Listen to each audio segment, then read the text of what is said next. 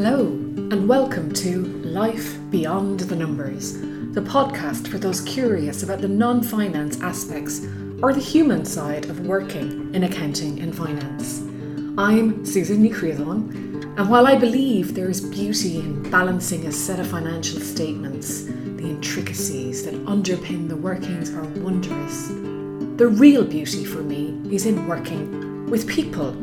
The intricacies that underpin our workings are wondrous too, and not one particular combination of input or formula will ever generate the same result.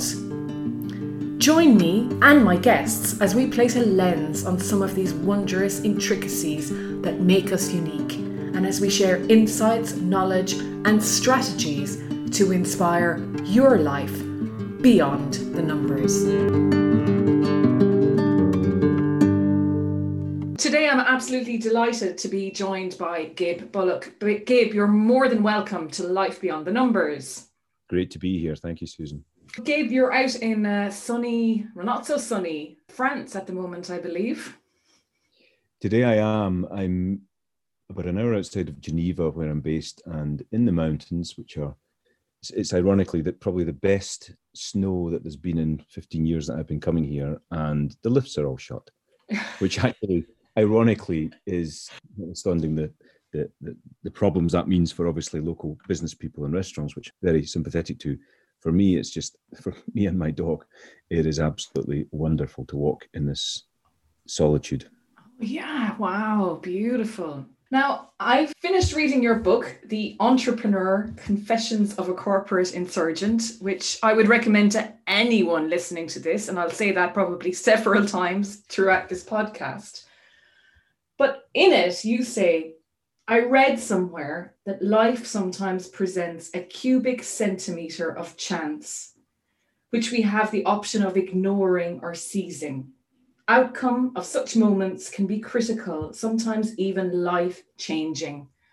So there were plenty of moments for you throughout this book, Gib, but perhaps let's start with the ones where you were asking, is this really all there is to life? Sure.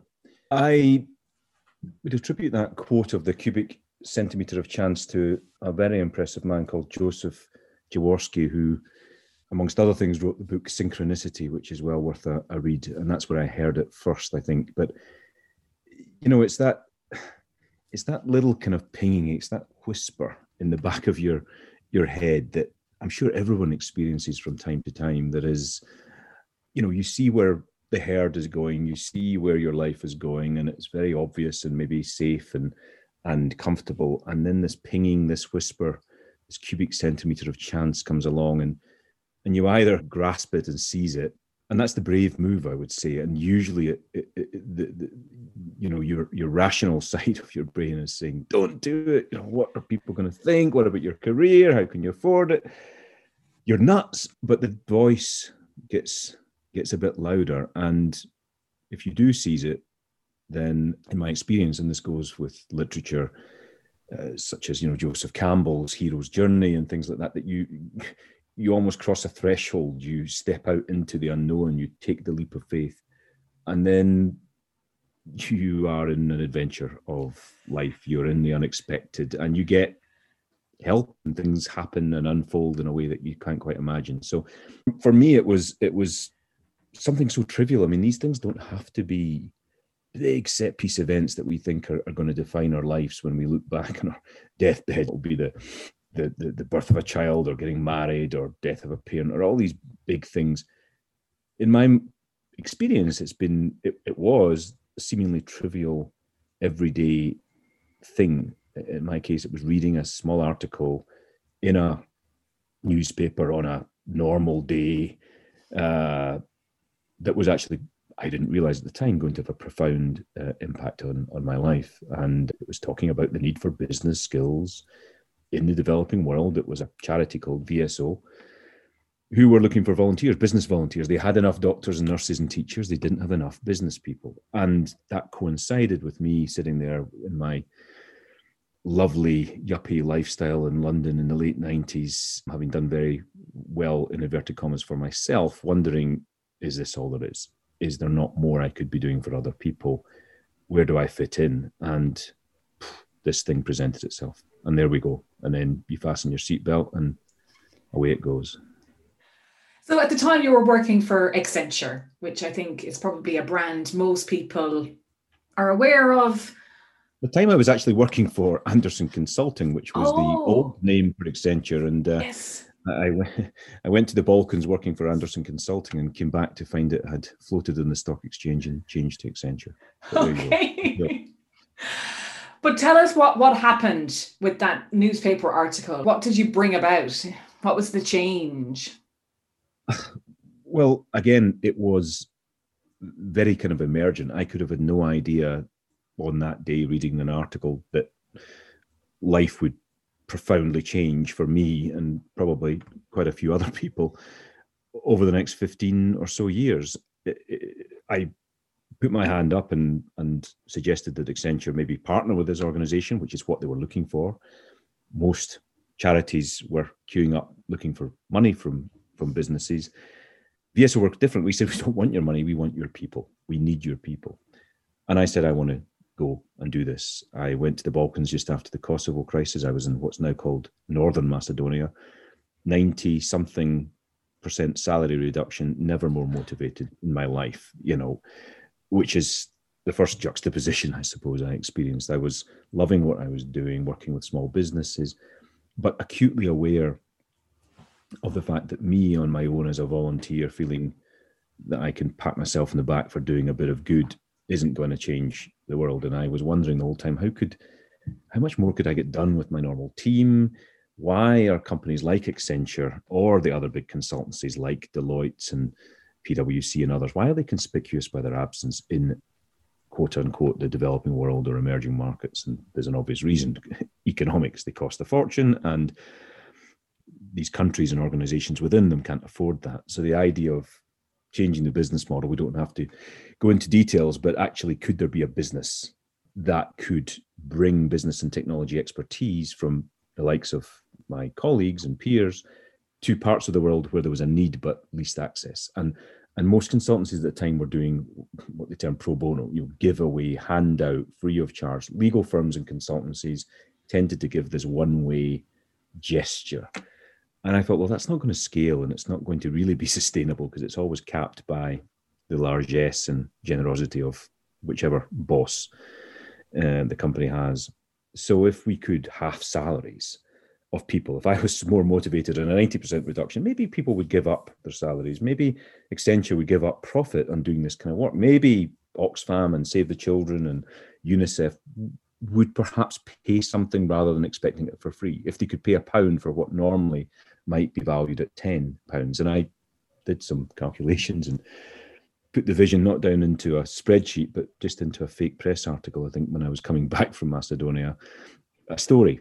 And storytelling is something we can maybe come back to, but I think if you want to get your idea across, storytelling is so important. So it was a story about the future, set in the future, about Accenture launching a audacious non-profit business that was going to bring its people on half salary to the developing world. And it found its way to the chairman. And there you go. That was where I kind of landed at that point. I still didn't have any idea where things were going to go from there. I worked with Accenture Development Partners. In an organization I worked with, we had consultants from ADP come and work with us. So I know firsthand how motivated those people were as well. They worked bloody hard when they worked with us. But you term what you've done, I suppose, and people that make change within an organization, the term intrapreneur. So I think most people have probably heard of entrepreneur, but I don't know if everybody has heard the term intrapreneur. So maybe you could tell us a little bit more about that.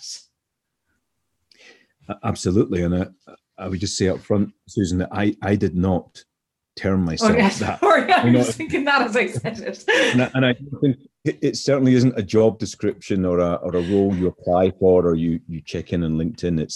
I think it's more a mindset, more a behavior. And I'd never heard of that. I went off doing my thing as I've described, challenging, I suppose, received wisdom in business. Received wisdom at the time was companies make as much money as possible, as much profit.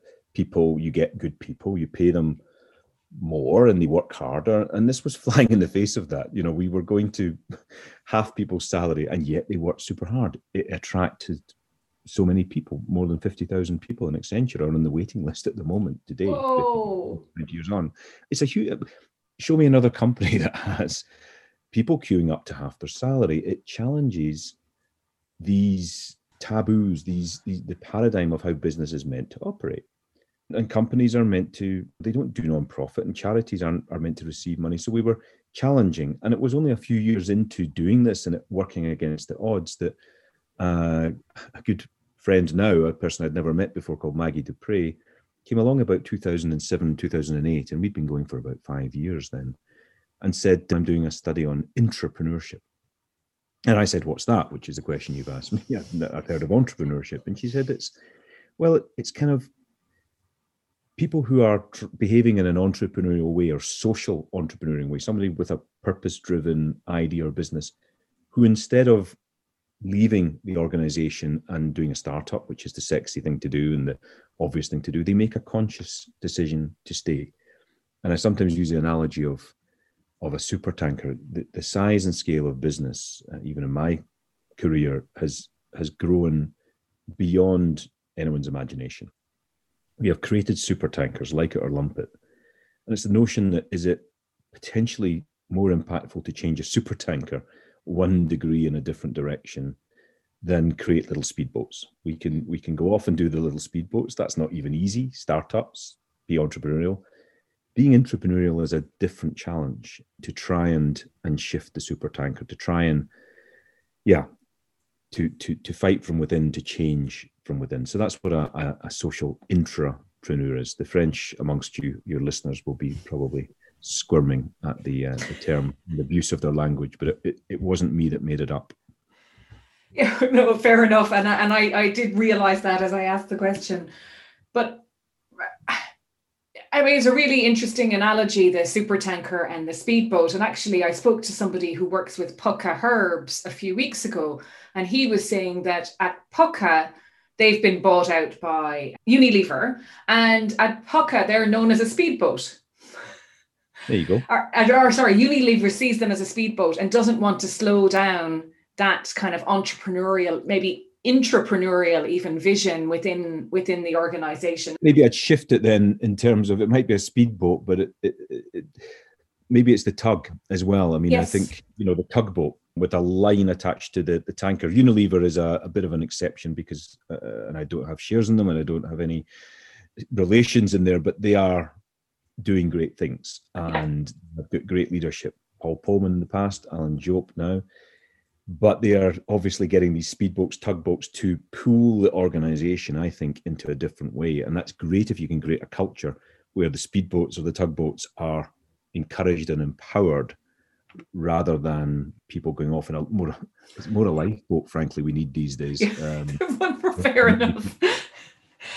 But business is now profit above everything else. I mean, there is a shift. There's no doubt about it. Since I joined the workforce, there is definitely a shift, and people coming after us are demanding it. I hate to think that we're in the older generation now, but we are. But at the core, there is still a leadership problem. There absolutely is. And I've often felt that in many companies, at the top of many companies, I mentioned Unilever as one of the exceptions that kind of proves the rule, but there is still, to this day, this view of on one hand, we have our core business and what we do, which is numbers and profit and short-term maximization of profit. And that's what people have been programmed in business schools, and no one's going to sack you for doing that. And then on the other hand, there's this view we do good over here. So the right hand is doing business and the left hand is doing good. And they see these things as either ors. And they have to converge. They are converging.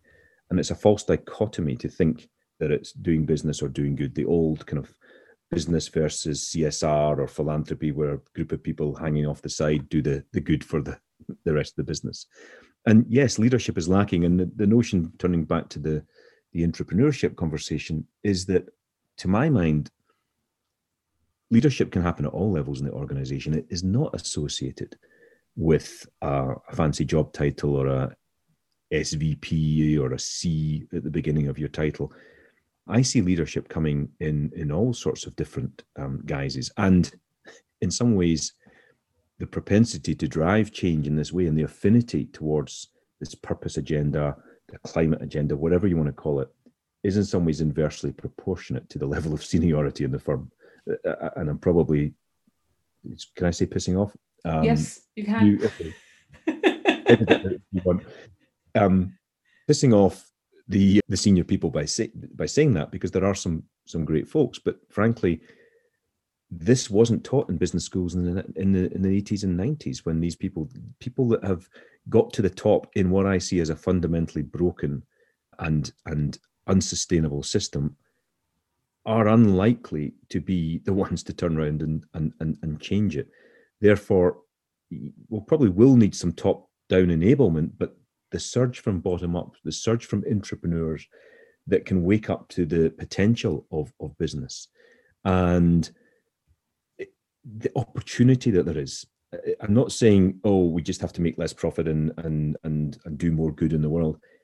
I'm saying by doing good in the world, by addressing the sustainable development goals, these 17 goals and goodness knows 300 and something indicators that there are, they are mouth-watering opportunities for business in disguise. They're simply talking about how we find ways of feeding and nourishing the next billion that are coming on the planet, and they're coming, and how we provide them with access to quality education, clean energy, healthcare, sanitation.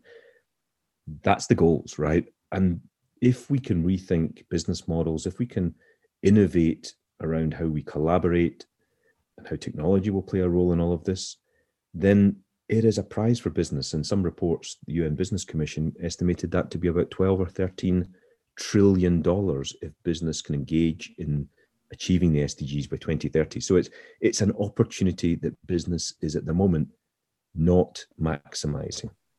Wow. That's like leaving money on the table, basically, which is it should be a driver. And the point is that I'm not saying that next quarter, if you have to get these results next quarter because your own incentive mechanisms or your board or Wall Street high frequency traders are pushing you that way, no, I don't think it will be next quarter.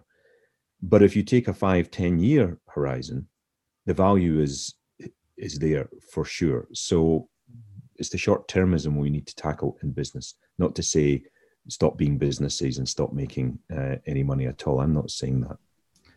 Absolutely. And I totally agree. It's having a long-term view of the world rather than the short-term view of your numbers. And you say as well that your North Star ambition, and it's something you're already doing anyway, but is to fundamentally challenge the role that business currently plays in society and to seek to harness that transformative power to tackle the global challenges facing humanity, which I suppose the SDGs, but it's more than that, isn't it? It's also allowing people dignity at work. Dignity at work, absolutely, and you can see by the indicators around low levels of engagement. Is it around about the 20% of people are engaged, as in 4 out of 5 people are unengaged, disengaged, not enjoying what they're doing. The levels of burnout, mental health issues, anxiety issues. Businesses are fairly unhappy places to be at the moment. People, young people with bright people who've done everything right. They've got good education that they've paid through their noses for. They've worked hard. They've got into these elite organizations and just saying, is this it? Is this what I want to do? They look 30 years ahead, 40 years ahead to the bosses and say, is that what I want to be? There's not that many role models, I don't think. And so there is a fundamental challenge, identity crisis that business is playing at the moment. The response seems to be, we'll make our happier places. Google will create these playgrounds in their campuses. We'll have bar football in the canteens. We'll put fruit in the desk and gym memberships and think that's going to make you happier. No, I think until business at the highest levels, at all levels, frankly, takes a long, hard look in the mirror and says, what are we here for? What could we do to make the world a better place? Why do we exist? Why is it we're making these widgets that we make, and how is it we're going to make them? Until they do that, then I think we are constantly going to be having these symptoms that I've mentioned of people being unhappy. And I think that unhappiness and these symptoms are frankly perfectly normal responses by perfectly normal, healthy human beings to a system that's gone crazy. Yeah, which is the theme of the book, right? Yeah. Absolutely. And I think you talk about, what is it? You call it the corporate antibodies. The corporate immune system. Or corporate immune system, sorry. Yeah, which is a fabulous phrase. So maybe elaborate a little bit more on that. Again, it relates very much to, well, my experience as being an entrepreneur, because I've probably so far in this conversation talked about all the upsides and maybe given people the impression that this was all plain sailing and fantastic. You find your purpose, you don't leave the company, you stay put and try and change the company you're in, you launch your speedboat, your lifeboat, and everyone's going to applaud you, the leadership are going to promote you, and the business is going to love what you're doing. My experience was that happened for a while. I got lots of good leadership support. Against the odds, we scaled in our first 10 years, this guerrilla movement, as I sometimes call us, worked in 80 or 90 countries around the world. We were working with all the biggest charities that you've heard of, and we thousands of Accenture staff working on half salary, more motivated than ever been. And we probably provided $250 million worth of services. And I take the point that I don't think I could have done that, starting that up as a little me and a few friends trying to create a for-purpose consulting business. I think staying in the business allowed us to scale more rapidly. But, and there is the but, this corporate immune system that I talk about is, I think, not unique to Accenture at all. Or I think it probably exists in many companies from what I hear, and it is the invisible forces of middle management doing their job, enforcing the rules, enforcing policy, performance management processes that are fit for rewarding past behaviors rather than incentivizing new kind of behaviors that are needed, risk management, culture, you name it. And when you are the lightning rod for these, you are the entrepreneur.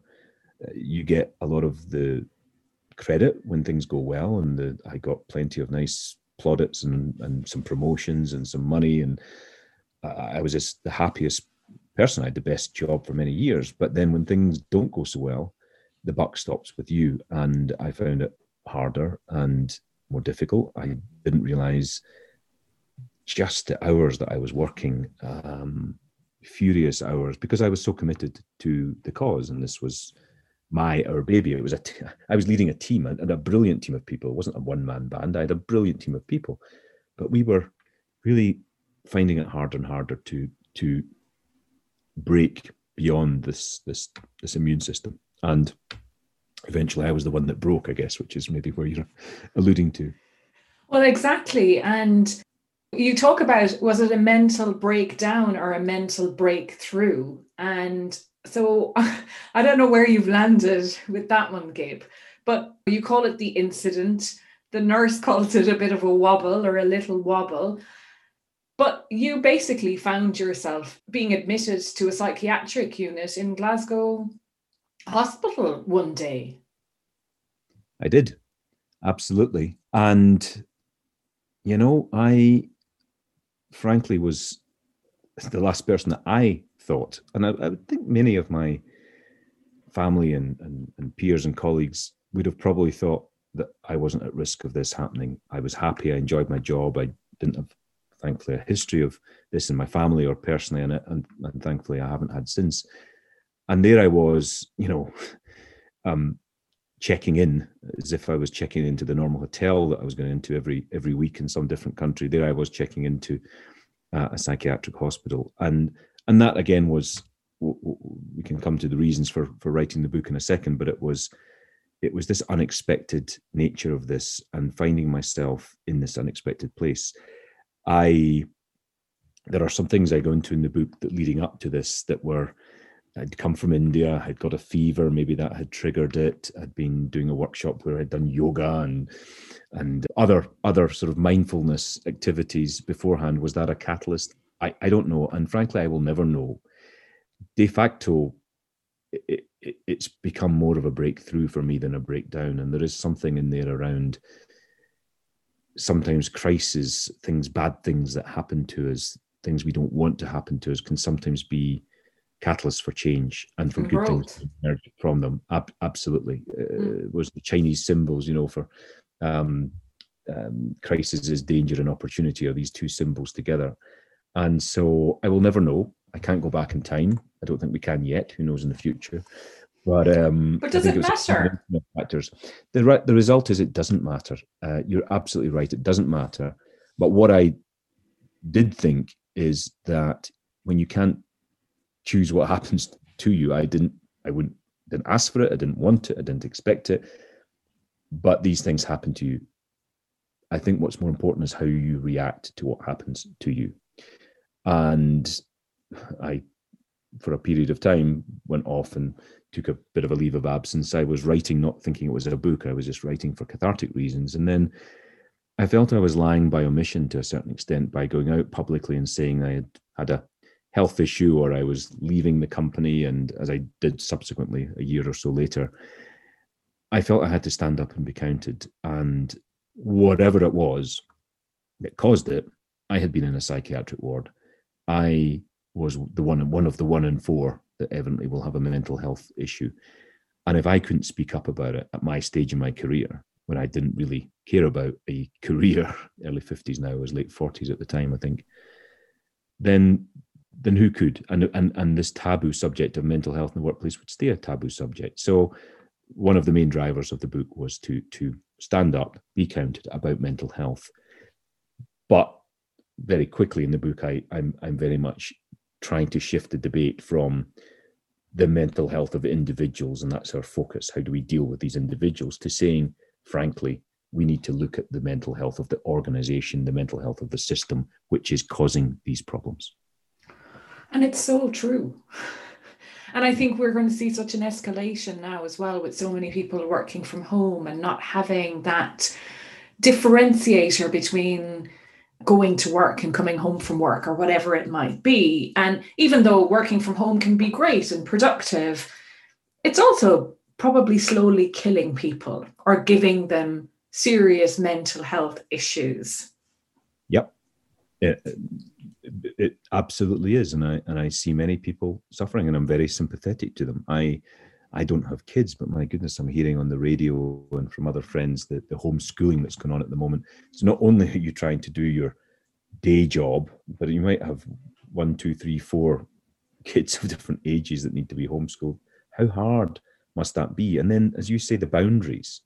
And I allowed my boundaries to be broken. There was a very, very, very thin film between the work life and the home life. My passion, my whole being was invested. My identity, frankly, was built up around being the executive director of Accenture Development Partnerships. That was who I was. And I've spent the last few years trying to unpick who I am when I am not that business card. And I think many people in business of all levels get subsumed by the job, the day job, doing. And they have no chance to be. We are human beings after all. We're not human doings, as someone said. Mm-hmm. And I see senior people in particular as well, when they've been 30, 40 years in a job, that's them, that's their whole thing, getting on a plane, doing this thing, earning money. And it's hard. We become institutionalized. And now the institutions have been closed. So we're at home, like the prisoner that's been in life imprisonment gets allowed home and they don't know what to do with themselves and they don't know how to behave. Yeah, the Stockholm syndrome. It's something like that. Yeah, absolutely. Yeah.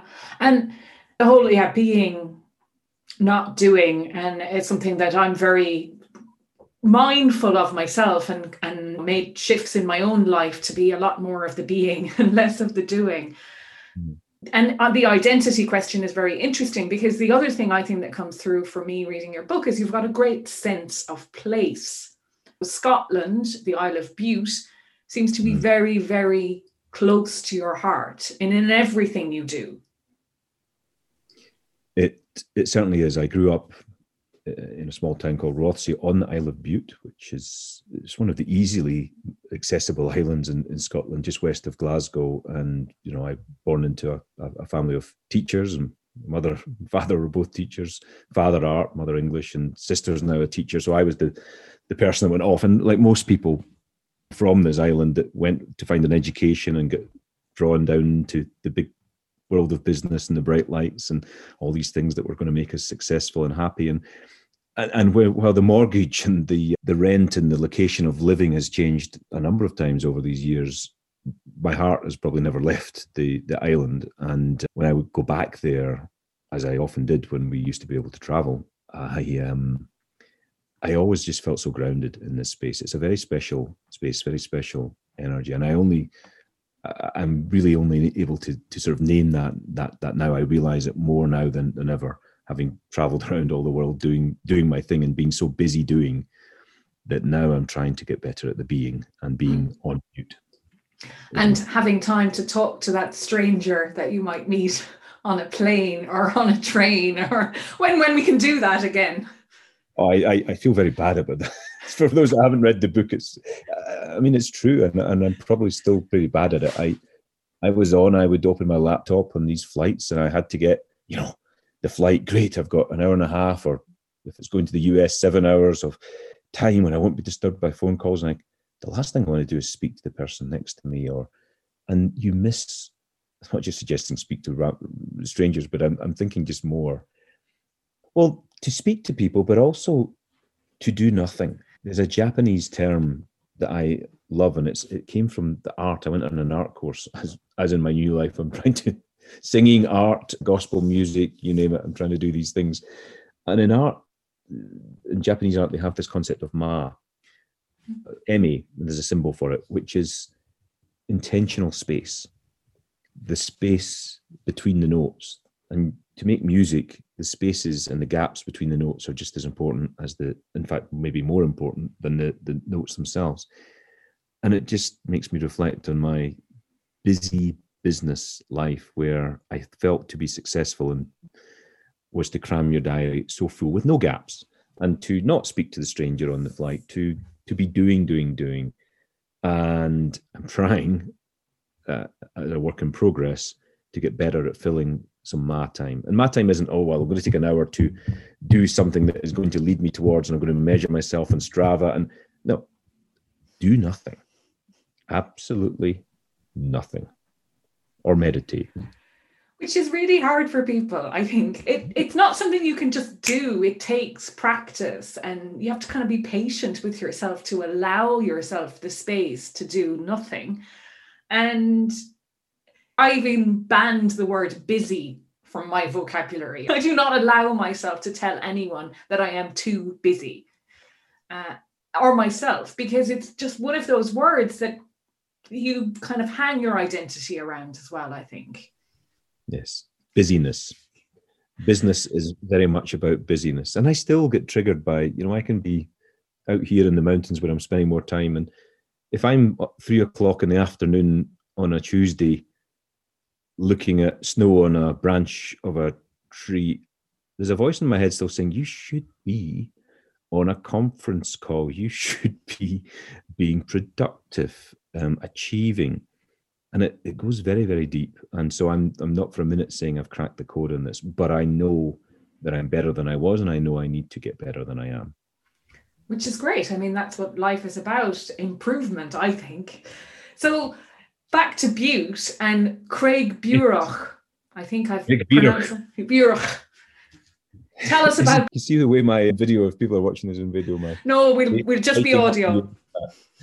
Well, yeah.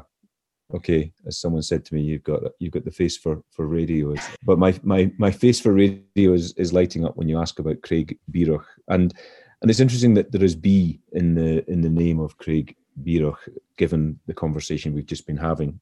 And whether that's coincidence or not depends on how you view the world, I guess. But it's a Gaelic term for jagged rock. It's the name of a farm that when I was a kid going to school, it was a working farm, a few fields away from the house where I grew up. It's now a derelict farm, and I'll spare you all the details, but the long story short is I had a idea. Well, the idea came before the farm. The idea was I am very much committed to this role of changing or doing whatever I can to try and change this role of business, this belief that business can change the world, has the power to change the world if we can change business. So we need to change business. But the realization of the last few years since writing the book is that changing business probably starts with changing ourselves. And that's what I've been kind of working on, this work of progress that I've mentioned. And if we can do that, then we've got a chance.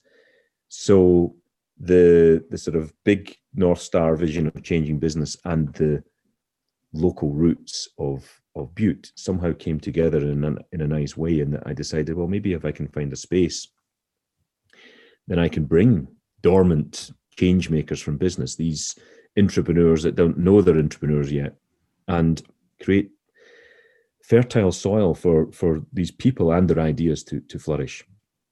And I bought this farm, and I'm trying to create a business decelerator. So don't worry too much about deceleration. It's really just it's just like most things that I am approaching in business now. It's just trying to say maybe the answer is counterintuitive.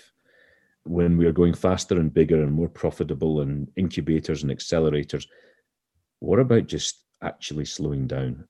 And that might be the best way to change and give people the space to be innovative. We're not going to dream up the new business models to tackle climate change, the new business models to feed and nourish the next billion, as I talked about, in the 72nd hour of our working week. We just won't. So we need to find a way somehow of taking people off that hamster wheel for a period of time. The pandemic has obviously slowed the hamster wheel, and we have seen business do some amazing things as a result. I mean, who would think that perfume manufacturers would make hand sanitizer and car manufacturers make ventilator? We can see what happens when that drumbeat of commercial short-term profitability is slackened for a period of time or allowed, and people are allowed to be innovative and creative. These things didn't happen in the boardroom. These ideas came, I'm sure, from the grassroots. And I want to connect people to nature, to music, to art, and create this environment that's going to be conducive to good people being at their best every day, and to well-being and social innovation. So that is Craig Bieroch, the business decelerator. And I've had so much great help from amazing people that I've been meeting over the last few years. Of just suddenly, it almost feels that they're bringing a piece of the jigsaw puzzle to this bizarre undertaking. Someone's still coming up to come along with a jigsaw puzzle piece that has got several £1 million written on it, but I'm sure somebody has these pieces of the jigsaw puzzle, but we've got a lot of the other pieces. Well, if there's anyone listening, do get in touch with Gabe if you've got Absolutely, I'm sure Oprah Winfrey or Bill Gates or one of these people will be listening to your podcast. You never know. Who knows? That's the beauty of the world. You just never know who's listening. Who knows? Yeah, I'll take a £5 from Andrew at the moment. We have a trust, but no, it's not about the money. It really isn't about the money. It is emerging, and it's something. Again, it's back to this cubic centimeter of chance. This is not something that came in a kind of rational, oh, what am I going to do with the next bit of my career? It was another one of these opportunities. It's ridiculous. I'm having plenty of people can tell me how I should not be investing my time or money in trying to renovate a pile of bricks on a Scottish island. It's counterintuitive, but every cell in my body is telling me that this is what I need to be doing. And so I'm following that instinct, and they may have the last laugh, or you never know, it might just work. Exactly. And you finish your book with a quote from Rollo May. the opposite of courage in our society is not cowardice, it is conformity. And I find that a fabulous quote. And I must say that when I got to the end of your book, there's 2 books I've read that I've cried reading. And I came very close reading the last chapter, Eat, Pray, Love in a Business Suit. You didn't cry? Oh, dear. I didn't cry, but I came so close because we didn't get to talk about Garmt van Soest, the guy with ALS, but that, and also you say whatever is causing you to hesitate, hold back, or procrastinate in crossing the elusive threshold and beginning your own hero's journey, is it scarier than death? And I nearly shot up out of my seat because it's quite profound. Yeah, and I got Garmt, I think in Dutch, you would say Van Soest, who was a fellow colleague in Accenture. I didn't really know him before he came on a course I was running, and he was at the very early stages of his diagnosis of ALS. I got to know him very well over a 4-year period, and he's the bravest guy, really the bravest guy. He put up with so much. He was quickly in a wheelchair, quickly unable to speak. It's the worst. I mean, I can think of very, very few worse sentences than motor neuron disease, ALS. And yet he wrote 2 books using just his eyeballs. He created a venture fund to accelerate cures into ALS. He did so many things. And then one day, in one of my fairly regular visits to Utrecht, he said, I'm calling it a day. I'm ready to go. And in Holland, euthanasia is allowed. And he had very bravely looked death in the eye and said, I'm not afraid of you. And he took the courage to set an appointment with a doctor to step out. And he's certainly done a lot to help me address we all have a bit of a fear of death, and I don't think I'm the bravest guy around. That if somebody comes and points a gun at my head, I won't be scared. But conquering that fear of death, I think, is giving yourself the will and the right to live. And I think there's, it's a freedom. I think it's the ultimate challenge. And he did so much, and he was the ultimate entrepreneur. He was working within Accenture, using the power of the company, its clients, other people to raise money, to do innovations. So I felt dedicate the book to this guy. And I had the privilege in his last couple of weeks. He asked me what gift I wanted to have to say goodbye to him, and I wrote that for him and read it out to him as he closed his eyes and sat back in his wheelchair. It was very moving. Very. Thank you for sharing that, Gib. So, Gib, the time has flown by, which I expected. But if people want to connect with you, how can they do that? Probably LinkedIn is the easiest way. I have a website, gibbulloch.com, funnily enough, and, very creatively thought up. I write a monthly blog, which is called The Blog, which is a kind of Bulloch blog equals blog. And that's just a sort of slightly alternative take on business and purpose-driven business and things. So you can sign up for that if they would like it. But I would be happy to hear from anybody that this resonates with. Brilliant. Well, thank you so much for your time and for your openness and honesty, and also for putting it in a book. I think it was very brave. Thank you. Thank you for reading it, and thank you for giving me the platform to share these thoughts. It's been great, Susan, and I'm very delighted. You can tell when someone I've done a few podcasts, and the difference between someone who has read the book and someone who hasn't is tangible. Thank you. Good. Okay. Thank you. Thank you for listening today. And if you enjoyed our exploration of life beyond the numbers, please subscribe to this podcast and share it with others who might also be curious about their own life beyond the numbers.